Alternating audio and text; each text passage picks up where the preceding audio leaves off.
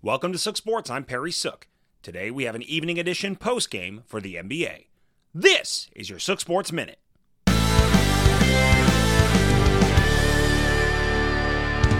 The Masked Crusader.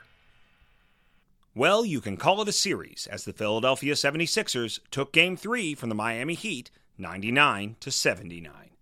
Dressed in a black mask to protect his orbital fracture, Joel Embiid returned to avenge the city of Philadelphia, notching an 18-point, 11-rebound double-double. Inspired by his heroic return, Tyrese Maxey and Danny Green each scored 21 of their own. Even forever Robin James Harden came up with 15, including a huge bucket to squelch a Miami run. While the 76ers have never won a playoff series after losing the first two games, I see their chances following that of their star status tonight. From out to doubtful, but with a buzz, they could be good to go. This is your Sook Sports Minute.